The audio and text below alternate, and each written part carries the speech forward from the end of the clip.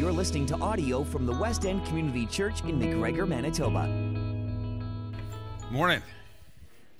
I was a little late. I usually like to come up kind of when you guys are still clapping, just because I like to pretend that you're clapping for me.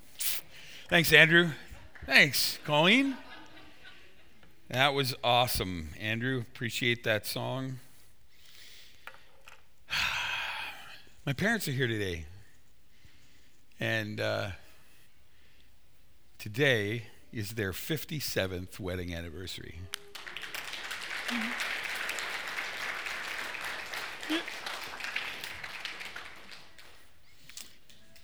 And because I just did that, they probably will leave today.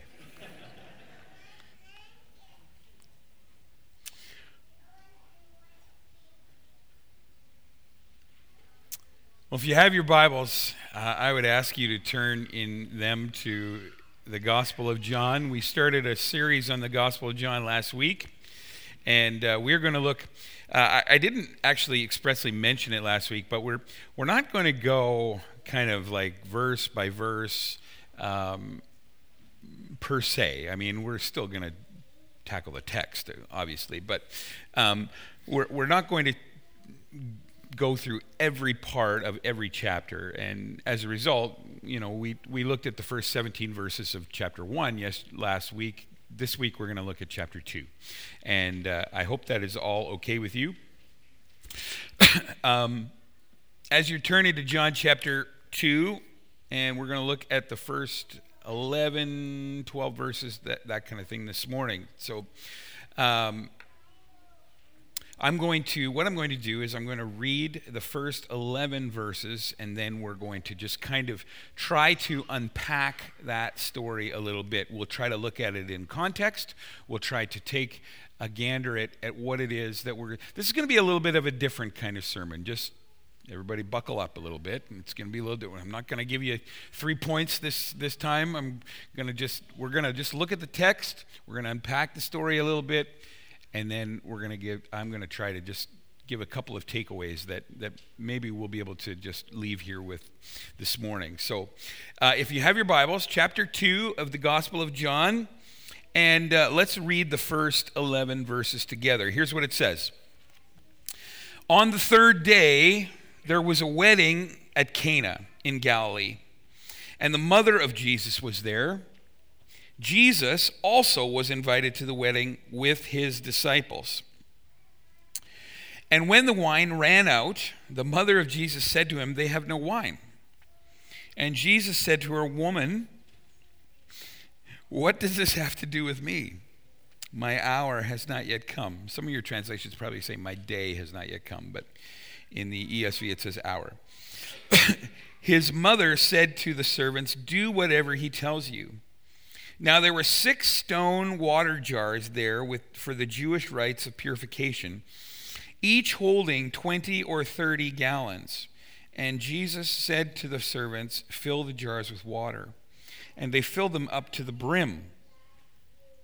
And he said to them, "Now draw some out and take it to the master of the feast." And then they took it. And when the master of the feast tasted the water, now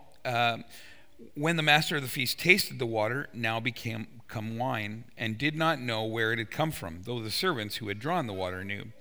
The master of the feast called the bridegroom and said to him, "Everyone who serves the good wine first, and when people have drunk freely, then the poor wine. But you have kept the good wine until now." And this was the first of his signs. This is the first of his signs Jesus did at Cana in Galilee, and manifested his glory. And his disciples believed in him. Let's pause there and let's pray together before we continue on. Heavenly Father, it is our desire to deepen our relationship with you. It's our desire to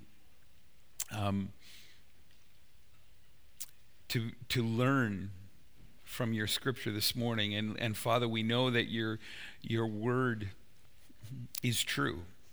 And we know that your Spirit desires to equip us to go out into the world and to serve you. And so, Father, I pray that that would indeed happen this morning, that we would learn, that we would hear from your Spirit. And Father, I pray, too, that you would just teach us, that your word would wash over us with clarity and truth. And, Lord, I pray that as we walk out these doors, that we would just be fired up to serve you another week in our workplaces, in our schools, in our homes. God, we're just so thankful for your grace, for your love, for your mercy. And we just desire to be those servants that are ready, willing, and able to go out into the fields and harvest. We pray this in Jesus' name. Amen. Well, as I mentioned in the intro to the Gospel of John last week, if you'll remember back that far, John records the fewest number of miracles of all the gospel writers, Matthew, Mark, Luke, and John. John records the fewest number of miracles that Jesus performed, only 8. And not only that, interestingly enough, the 6 of the 8 that he does mention in the Gospel of John are only recorded for us in the Gospel of John. So he records 8 miracles. 6 of them are only mentioned in the Gospel of John. They're not found anywhere else in the Gospel. And this story that we just read in John chapter 2, the wedding at Cana, this story is one of those that is only found in the Gospel of John. The miracle of the water changing to wine. John also tells us, interestingly enough, that this was the first miracle that Jesus performed during his public ministry. And so to begin this story, let's just kind of look at some of the highlights of the story, and then we'll try to just kind of unpack it together. But we first need to give ourselves a little bit of context. So the location of this miracle is at Cana. I mean, it's called, the heading in your Bible probably says the wedding at Cana. So we know that this was in a little town called Cana. Well, where is Cana? Well, if you look on a map, you'll notice that Cana was located in the region of Galilee, and obviously in the nation of Israel. So let's put that into context, into 2022 context. So Cana would be McGregor. Galilee would be North Norfolk, and Israel would be Canada, I guess. I guess we skipped Manitoba there, but that's all right. But the Hebrew word for Cana is Kana, basically almost the same thing. But what it means is the place of reeds. Most historians would believe that Cana was this place where there was water nearby, where it was kind of marshy, where there were lots of reeds, tall, slender grass blades that typically grow in marshy areas. Probably Cana was in one of those areas. It's also the location where one of Jesus' disciples was born. Anyone want to guess who it was? No, not John. It was actually Nathaniel. Just a little bit of trivia for you there. Nathaniel was from Cana. John tells us that in John chapter 21, verse 2. Cana is situated, if you know where Nazareth is, like sort of Jerusalem is south. You know, if you go north into Galilee, Nazareth is there. Go about another 5 miles north of that, and then you're going to find Cana. Cana today is an Arab town, and it's called Kafrakana, and it has about 23,000 people in it. That's the scene for the miracle at the wedding banquet. There's a wedding, and then after the wedding, the banquet ensues. John tells us in this story that Jesus had been invited along with his disciples. Jesus' mother Mary was also there. She was one of the invited guests. Jesus' father Joseph is not mentioned. And most historians would believe that Joseph has already passed away. That because he's not mentioned anywhere. And in fact, the last place where Joseph is mentioned is when Jesus is 12. And in one of the Gospels, and I didn't research that, but so you don't see any reference to Joseph after that time. Jesus' mother is mentioned in the story. We know her to be Mary. She's not mentioned by name, and that's interesting as well, but she's referenced here simply as the mother of Jesus. And I will tell you that the wedding at Cana and the miracle that Jesus turning water into wine is a favorite of the Roman Catholic Church. They love this story. And I don't know, is it because they love their wine? I'm not sure. I'm just going to leave that one alone. But I think one of the other reasons why the Roman Catholics love this story is because of the interplay between Jesus and Mary. The Roman Catholics would argue that this story actually shows Mary's dual role with Jesus in divine things. That's what they would believe.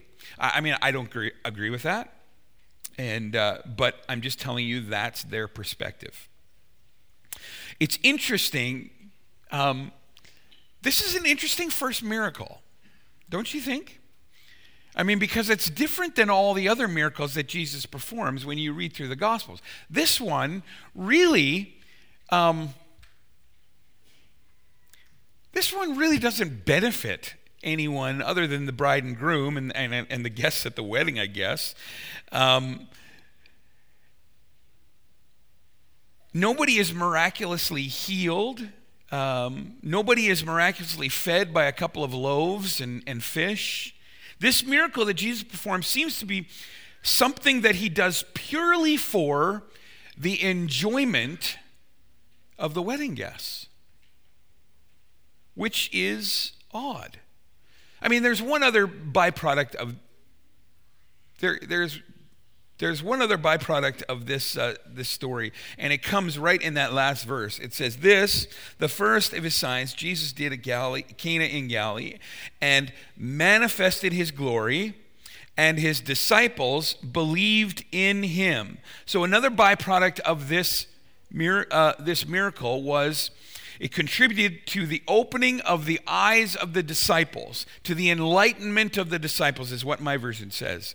So the basis of this miracle, the wedding at Cana, turning the water into wine, is it was for the enjoyment of the wedding guests, because there was no wine and then there was wine, and the enlightenment of his disciples. That's what it appears would be the extent of the reasons for this miracle. But remember what we talked about last week. And we have to always keep this in mind. We have to keep this in frame when we look at everything else. In John chapter 20 and verse 31, it's sort of like John's theme verse, and we need to keep it in our minds as well. Remember what John says. "These are written so that you may believe that Jesus is the Christ, the Son of God, and that by believing you may have life in his name." So everything that John writes is meant to give us some information. Everything that John writes is meant to point us to the fact that Jesus is the incarnation, right? Fully God and fully man. Jesus is God. We talked about that last week, the identity and the deity of Jesus, who he was. And we have to always keep that at the forefront of our minds. We have to keep that at the forefront of our hearts. We have to keep that at the forefront of everything we do in relation to our relationship with Jesus Christ. Because if he isn't fully God, and if he wasn't fully man, then our faith doesn't work.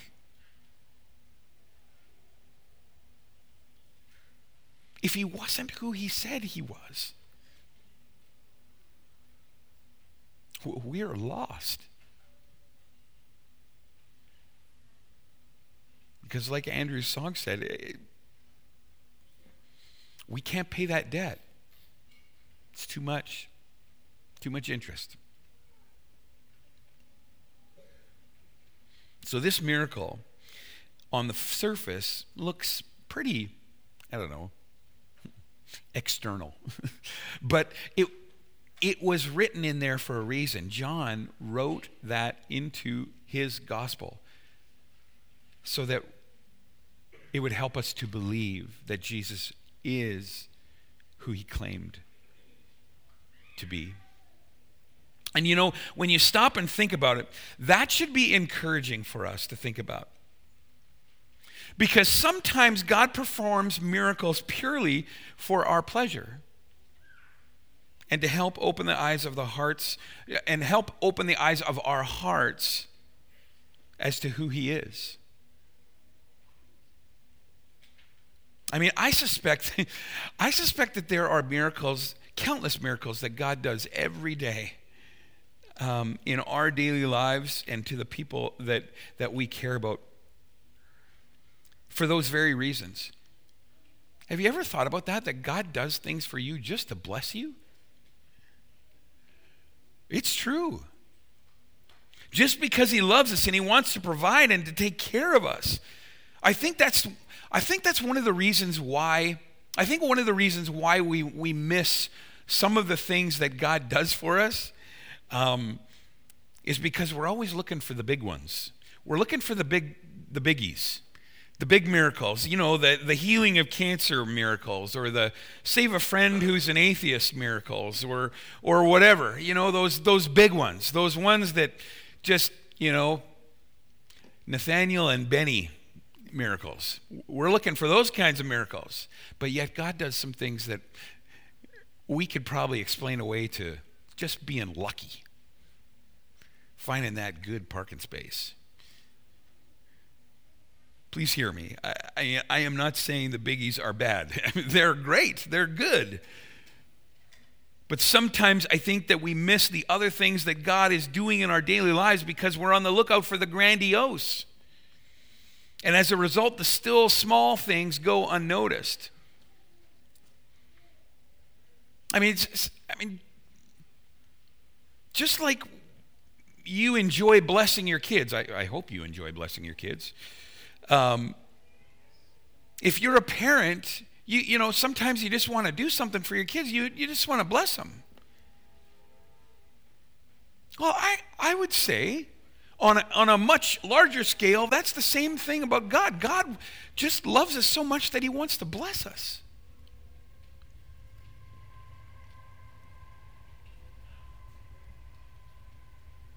He's going to honk here any minute. Oh, maybe I missed it. And let me just say this too, because I don't want us to misunderstand. God doesn't bless us based on our performance. Do you know what I mean?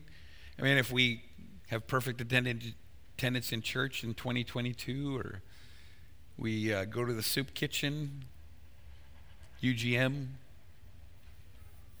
go to youth group, volunteer. No, those are all good. Those are great things. But God isn't going to bless us more if we do lots of those things. He doesn't bless us on our performance. He blesses us based on his goodness. Remember that quote I shared once? God doesn't love you. How does that work? Sorry, just got to get it framed in my mind. It's going to come. Just wait. I'm just going to keep going back to my notes here. It's not a performance-oriented thing. If I just do things to make God happy, then if I think that if I just do more things that God is going to bless me with a miracle or two, God delights to show himself. And he does powerful things on behalf of people, not because of their performance or because of our performance, but it is on the basis, always, it is always on the basis of his goodness. We don't do good things so that God is going to love us more. We do things because he couldn't love us anymore. Do you see the difference? God is a good God, and He delights to show His goodness. Back to the story. I got off on a rabbit trail again. I apologize. Going back to the passage, this is it's different, yes, but it's a wonderful miracle in that same respect. Nobody at that wedding really had any particular need. I mean, the disciples, they were going to get there. They were going to get to the point where they believed Jesus was who He said He was, right? I mean, they were all starting to suspect. They wouldn't have left their jobs, their livelihoods. They wouldn't have left that if that hadn't been the case. They didn't see something different in Jesus. But the regular guests at the wedding, no, they didn't have any particular need. They had run out of wine. Big deal. There was water. But Jesus was doing this purely for the enjoyment of the marriage guests and the enlightenment of His disciples. So take a look at the story again. In verses 1 and 2, it says, on the third day, there was a wedding at Cana in Galilee. The mother of Jesus was there. Jesus was also invited to the wedding with His disciples. And then it says, when the wine had run out, the mother of Jesus said to Him, they have no wine. So Jesus, His disciples, and Mary, they're all there. They're part of the wedding guests. And that's really all we know, apart from the fact that they had run out of wine. Some historians believe that this was actually John's wedding. But we don't know whose wedding it was because it doesn't say in the scripture. So let's just go back to the text. To run out of wine at a wedding banquet in the first century was a huge faux pas. I mean, this was a big, major social embarrassment. This was an embarrassment that, I am not exaggerating, historians said this was a shame to run out of wine at your wedding. This was a shame that would follow the wedding couple, the bridegroom and bride, the rest of their lives. When everybody followed them or talked about them, the first thing that they would say was, well, they ran out of wine. I mean, that was essentially the case. Everyone would have been talking about it. And this may actually have been why Mary actually went to talk to Jesus about it. I don't know if they were family. I don't know if they knew the couple. I don't know if Mary was just being a busybody or whatever she was being, but she noticed that they had run out of wine, and she went to Jesus to talk about it, to talk to Him about it. Maybe she was motivated by the fact that these people were going to be shamed, and that wasn't a good thing. And so, verse 3, when the wine ran out, the mother of Jesus said to Him, they have no wine. So this is interesting. Mary intimates here like only a mother can do. She doesn't come right out and tell Jesus, you need to do something. All she does is she just says to Him, they have no wine. She just intimates. And if you are a son of a mom, you know exactly how that goes down at your house. You know, your mom won't necessarily come right out and tell you what she wants you to do. She will just intimate. She will say things like, the trash is overflowing. What is she intimating? Take out the trash, right? Right, Mom? The dog's at the door again. Your room is a disaster. She's not saying what to do, but she is saying what to do, right? She's saying, take care of this. She's just intimating. Mothers know somehow exactly how to say something without actually saying something. They are experts at it. So kudos to you, moms. You know exactly what I'm talking about if you have a mom. And I know that all of you do. So Mary, evidently an intimating expert, goes up to Jesus and she says, they have no wine. And that's all she says. Now, okay, let's just sort of just stop here and let's think about some of the aspects that are at play here, okay? And we have to infer some things. And maybe some of these things aren't true, but I think that we have to kind of expect that some of them are. We don't honestly know if Mary expected Jesus to do a miracle here. Because remember, this was his first miracle. So, does she know that Jesus does miracles? I mean, obviously she knows that there's something pretty amazingly different about her son, but at the same time, did she walk over to Jesus with this in mind? I bet you Jesus, if he really put his mind to it, he could turn that water into wine. I'm not sure she did think that. I'm not even sure the word miracle came to her mind. She'd never seen him perform one, so it's not like he had been doling out these miracles, and she goes to him and says, "Hey, Jesus, time for another miracle." And it was nothing like that, I don't think. So we don't know if she's actually asking Jesus to do something here, but perhaps she was just being a mom. Maybe she was just saying, "Jesus, you got 12 buddies here. Why don't you go to the next town, get some wine, bring it back?" Or something like that. We're not sure. She just presents the problem. And maybe hoping that Jesus will do something about it.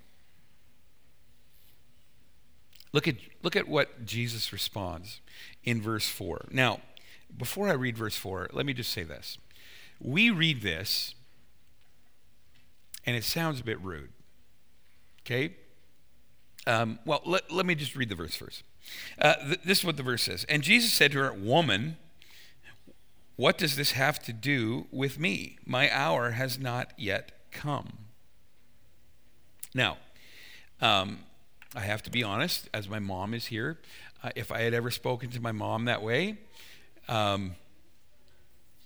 it would have not gone well with me. But I just got to say this, okay? We have to come at some of the things, because, I mean, we've talked about this before. Some of the things that we read about Jesus or we read in the scriptures make us feel uncomfortable, right? Because they seem like, to us who live in 2022, they seem like cultural faux pas. They seem like cultural,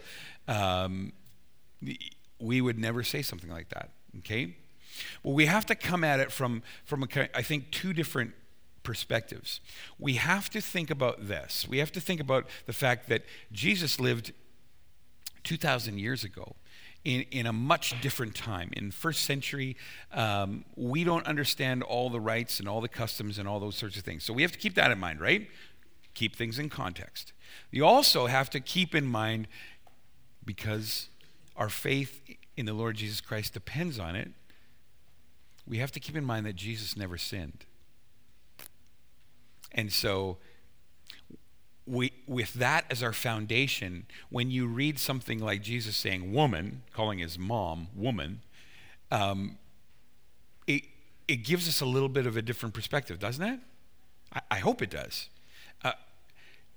Here's something else that I want you to understand, or maybe just to consider. I don't think that when Jesus says, "Woman, what does this have to do with me? My hour has not yet come," I don't think that it is as disrespectful as you think it is. In fact, I don't think it's disrespectful at all. It does sound a little weird in our ears. Why would he call his mom woman? Here's why I think that, and here's why most of the commentators that I read would agree with me. Jesus called his mom woman instead of saying mom or mother, because he was respectfully letting her know that the parental bonds between him and his mom were no longer binding. That he was his own man. That there was a separation now. And in the case of Jesus, the intimation here is that the only one calling the shots for Jesus in life, in his public ministry, was God the Father. And so commentators would agree that this was actually not a disrespectful term, but a respectful term. Instead of calling his mom mother, he was saying woman as a way of letting her know that the parental bonds were no longer binding. And the inference also was, listen, Mom, I only take my orders from my Father in heaven. That's why he said what he did. And then the rest of verse 4, woman, what does this have to do with me? My hour has not yet come. Some of your translations maybe say my time has not yet come, my day has not yet come. Jesus was always operating, even though we don't know it, Jesus is always operating on a divine timeline. He's always cognizant of what to do and when to do it based on the divine will of the Father. Okay? And so in effect, between these two sentences here in verse 4, woman, what does this have to do with me? ? My hour has not yet come. Somewhere in between those two sentences, Jesus is saying to Mary that their relationship is different now, and that to reveal his power would have to be the will of the Father, not the wish of Mary, his mother, or anyone else for that matter. And in between those two sentences, it seems like God the Father gave Jesus the go-ahead to move forward in this.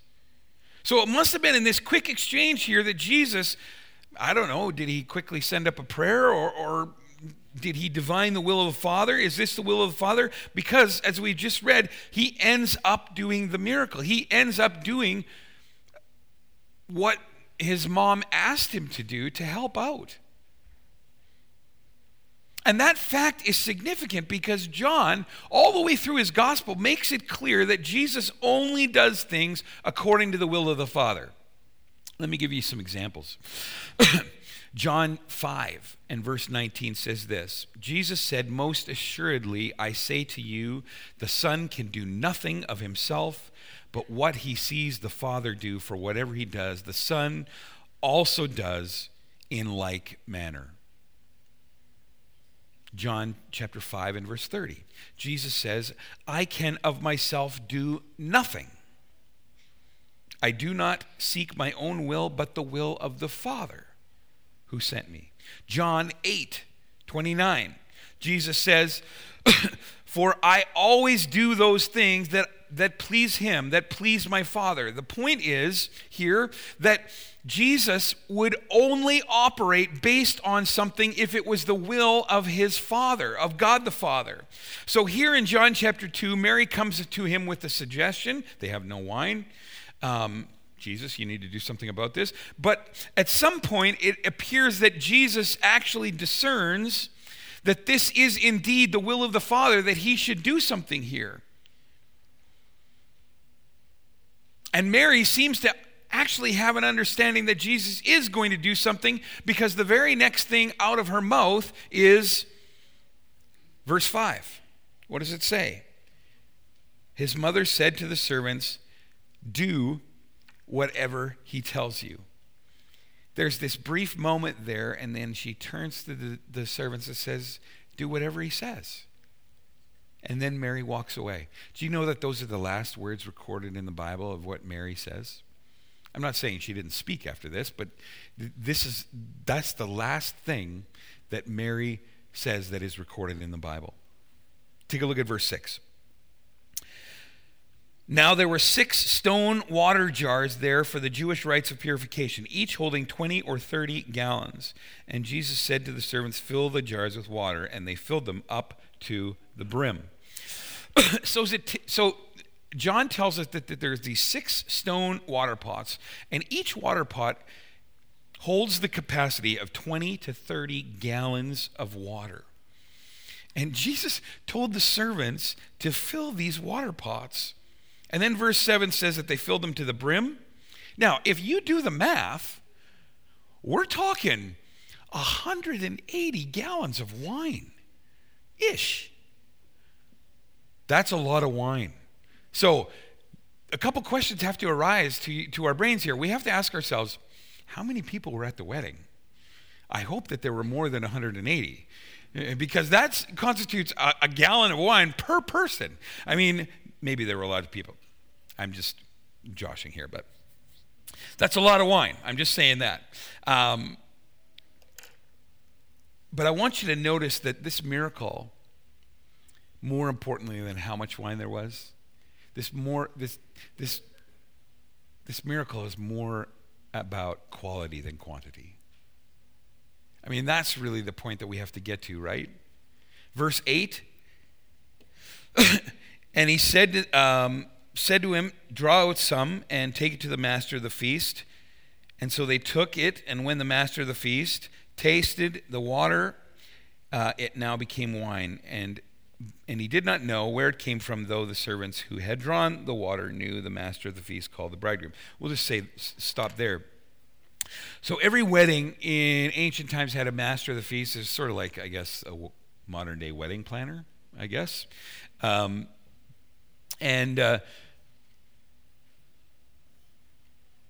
This master of the feast, this wedding planner, his goal or his job was to make sure that the guests were fed, that they had their beverages, and that everything else was taken care of. And so Jesus instructs the servants that were helping him to take a cup to the master of the feast. And the master of the feast wasn't aware that Jesus had performed this miracle.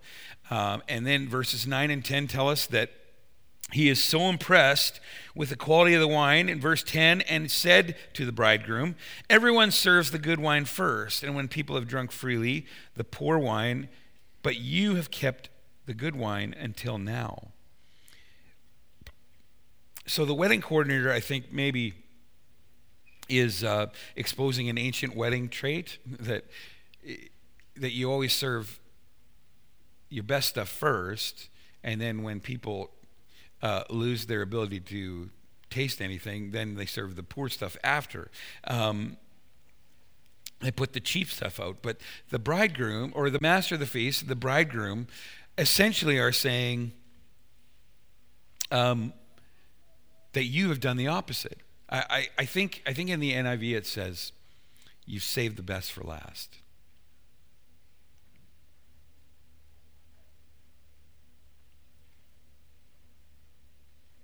The master of feast essentially is saying, it's odd that you have saved the best for last. You brought out the good wine at the very end. And then in verse 11, right at the end, it says this, the first of his signs, Jesus did at Cana in Galilee and manifested his glory, and his disciples believed in him. Verse 11, it says that this is the first of Jesus' signs. In the Greek, it's... The Greek word for signs is something like semeion, and it can also be translated as miracles. This was the first of his signs, the first of his miracles, and the disciples believed in him, and they saw this miracle, and they understood that there was something supernatural, there was something divine about who Jesus was. And that's essentially the story of the wedding at Cana. But before we close our time together, I just want to point out a couple of things, okay? And I think that these are important takeaways. And I don't want you to take what I say with a grain of salt, but I'm just saying that this isn't expressly in the text. So we have to just sort of read into it a bit. But I think that the analogy and the application is there. Think about this. I want you to think about the vessels that Jesus chose to use to perform this miracle, okay? They had run out of wine, and so whatever vessels that had been used to serve the wine, whether they were jugs or wineskins or whatever, they were there, but they were just empty, right? They had run out of wine, so there was no more wine in the wineskins or whatever. So my question is, why didn't Jesus say to the servants, go get me those wineskins, go get me those jugs or those jars with the wine came in, and then bring them to me, and then we'll fill them up with, or whatever. I don't know if he described to them what he was going to do. Why didn't Jesus just use those empty vessels that had held the wine already? I actually don't think it's a coincidence that Jesus chose those stone pots instead of just refilling the empty vessels. Take a look at verse 6 again. This is interesting. Now there were 6 stone water jars there. And what were they there for? They were there for the Jewish rites of purification, each holding 20 or 30 gallons. So these stone water jars, Bible historians would say, were there. They contained water that was used for purification. The Jews put this incredibly high premium on ceremonial ritual baths because they understood that God was a holy God and they wanted to consecrate themselves externally before approaching and worshiping a God. So before they would go worship at the temple, often they would bathe to make themselves clean on the outside, which was meant to represent clean on the inside as well. So these stone water pots, these 6 water pots, were used for that purpose. They contained water for purification. And Jesus selected those particular pots. That can't be coincidental. The water in those water pots was used for Jewish purification ceremonies. What is wine symbolic of in the Bible? It's the blood of Jesus, right? I mean, when we approach the table, when we have communion together, the wine, the bread represents his body, and the grape juice or the wine or whatever we use, it represents the blood of Jesus. So isn't it interesting, I think, that Jesus is communicating a message here? One commentator said this: external cleansing only does so much. The real cleansing that every single one of us needs is in the heart. And the cleansing of the heart can only come through the blood of the sacrifice of Jesus, who offered his life on a cross. Dare I say, dare I believe that this is intentional, what Jesus did here, that he selected the pots and the water within those pots, typically used for external cleansing, and he replaced it with wine, a symbol of his blood that he shed on the cross for the internal cleansing of the soul.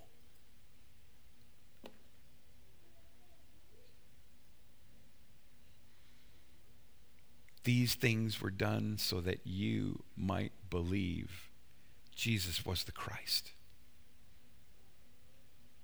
The second thing I want you to see, besides all the nuances of the Jewish wedding and the interesting exchange between Jesus and his mom, the fact that this was that this was the first miracle that Jesus performed, I think the thing that I love the most about this story is right at the end when the master of the feast goes to the bridegroom and he commends the bridegroom for saving the best for last.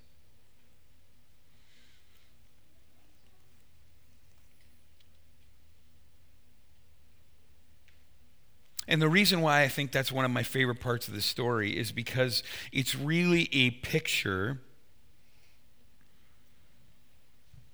I think it paints a beautiful picture of just how God operates. Think about it. How God always chooses to save the best for last. You see, someone who doesn't know Jesus in a personal way, this life that we're living today, this is as good as it gets. This life is as good as it gets for people who don't know Jesus. And for those of us who do know Jesus, this life is as bad as it gets. The best is yet to come because God has saved the best for last. A few years ago, that preacher on TV, Joel Osteen, came out with he wrote one of his books, and the book that he wrote was entitled, and I'm not joking, it's entitled Your Best Life Now. And I just have to say that is completely false. because we are living not to live our best life now.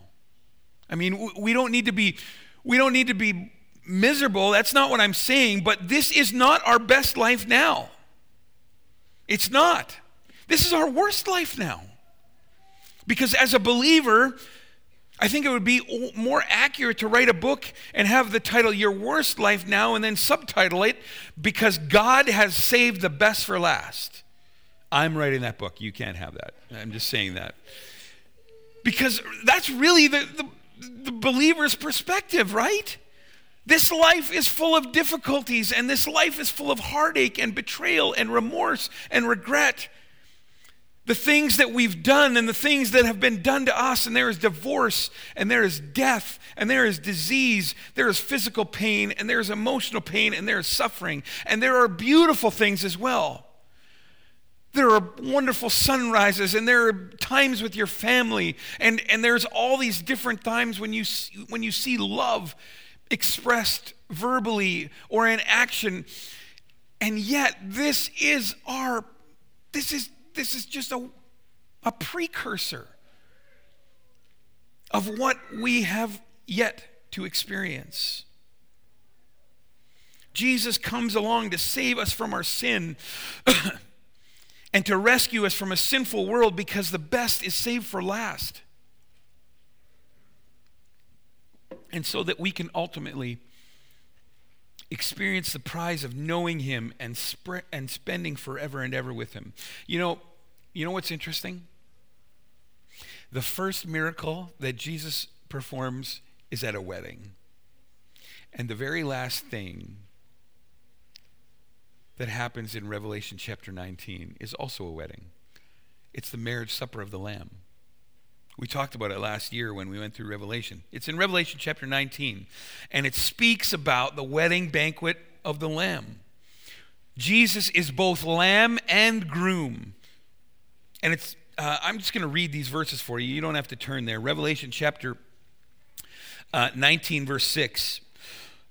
And then I heard what seemed to be the voice of a great multitude, like the roar of many waters, and like the sound of mighty peals of thunder, crying out, Hallelujah! For the Lord our God, the Almighty, reigns. Let us rejoice and exult and give him the glory, for the marriage supper of the Lamb has come, and his bride has made herself ready. It was granted to her to clothe herself with fine linen, bright and pure, for the fine linen is the righteous deeds of the saints. And the angel said to me, Write this, Blessed are those who are invited to the marriage supper of the Lamb. The first miracle that Jesus performs is at a wedding.